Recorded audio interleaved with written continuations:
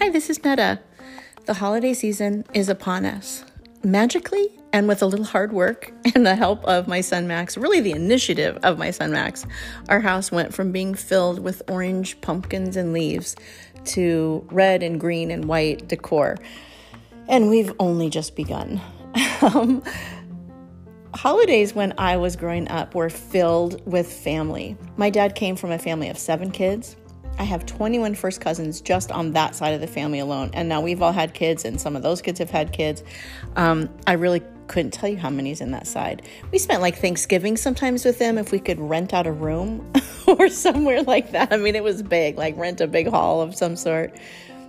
And then my mom's side of the family, I have an aunt and uncle and 3 cousins. And we very often spent Christmas seasons with them.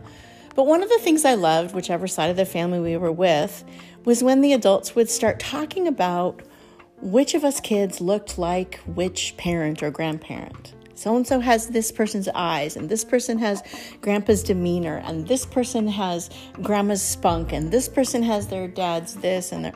I just loved that because I still love it, actually. It makes me feel like I belong. It reminds me that I am a part of something bigger. And really big, if it's the Hoke side of the family. Since Chili and I have been married, for the last 31 years, we have not spent a lot of holidays with family. We're far away. And so we do that like recognition stuff a lot of times with pictures or FaceTime. Like, oh, that picture you sent me when little Ruthie, our granddaughter, made that face, she looked just like her daddy or whatever. We do a lot of that same thing, just we're not actually together. But it makes us feel like we belong. We are a family. We're together. We have a place. As I've been reading in the book of Acts, in chapter 4, the disciples who are beautifully filled with the Holy Spirit have been just going around preaching and doing things that were very contrary to who they were prior to Jesus and the infilling of the Spirit. Verse 13 says, the members of the council were amazed. Now, these are the religious leaders of the time. They're amazed when they saw the boldness of Peter and John, for they could see that they were ordinary men with no special training in the scriptures. They also recognized them as men who had been with Jesus. They were recognizable as having characteristics and traits of Jesus. They belonged.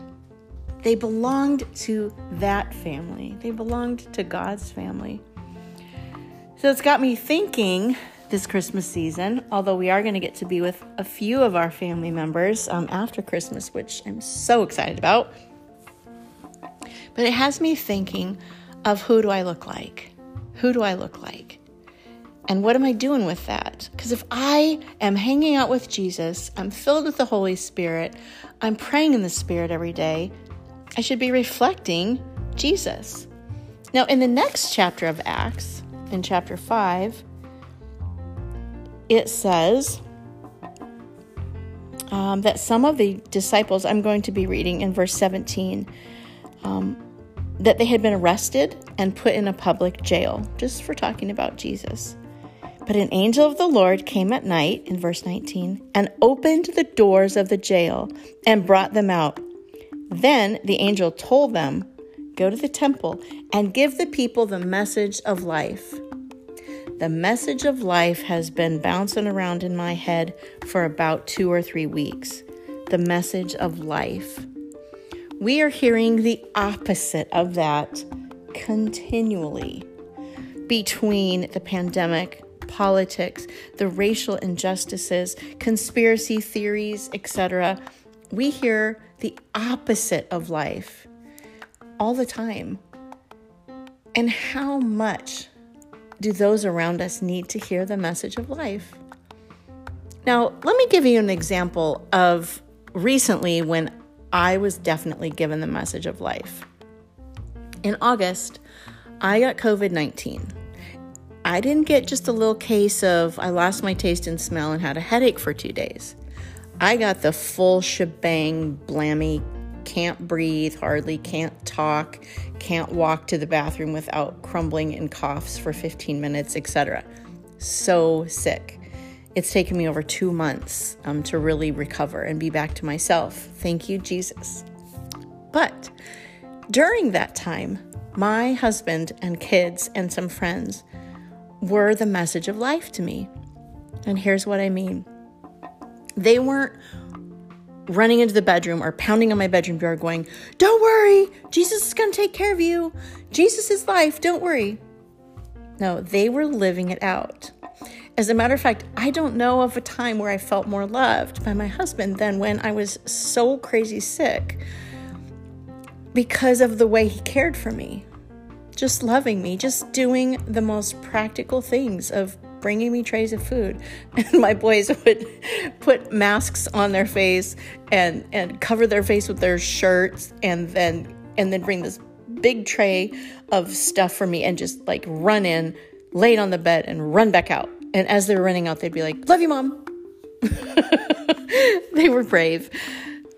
Those things of them caring for me was life. It was life-giving. People around us that are hurting and they're hearing bad news all the stinking time need somebody to speak life. They need somebody to notice them.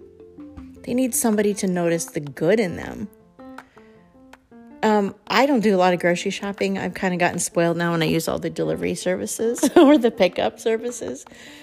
But the few times that I am out and about, I always try to strike up a conversation, socially distanced, of course, but the way you can do that is notice someone and compliment them on something. You can always find something good about a person. Point it out. And then maybe a conversation about Jesus will come from that.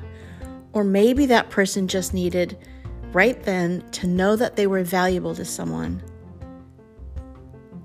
You see, when we are assured that we belong to Jesus, that we look like him, we're part of him, it's so much easier to speak life to someone else, to share the message of life with someone else. People need it. They need to be valued. They need somebody to look them in the eye. They need to be listened to. And then they don't need to be reminded of what's going on, or, oh yeah, the schools might shut down, or the sports this, or the politics that, or that. They don't need that as much as they need someone to encourage them, someone to share words of life.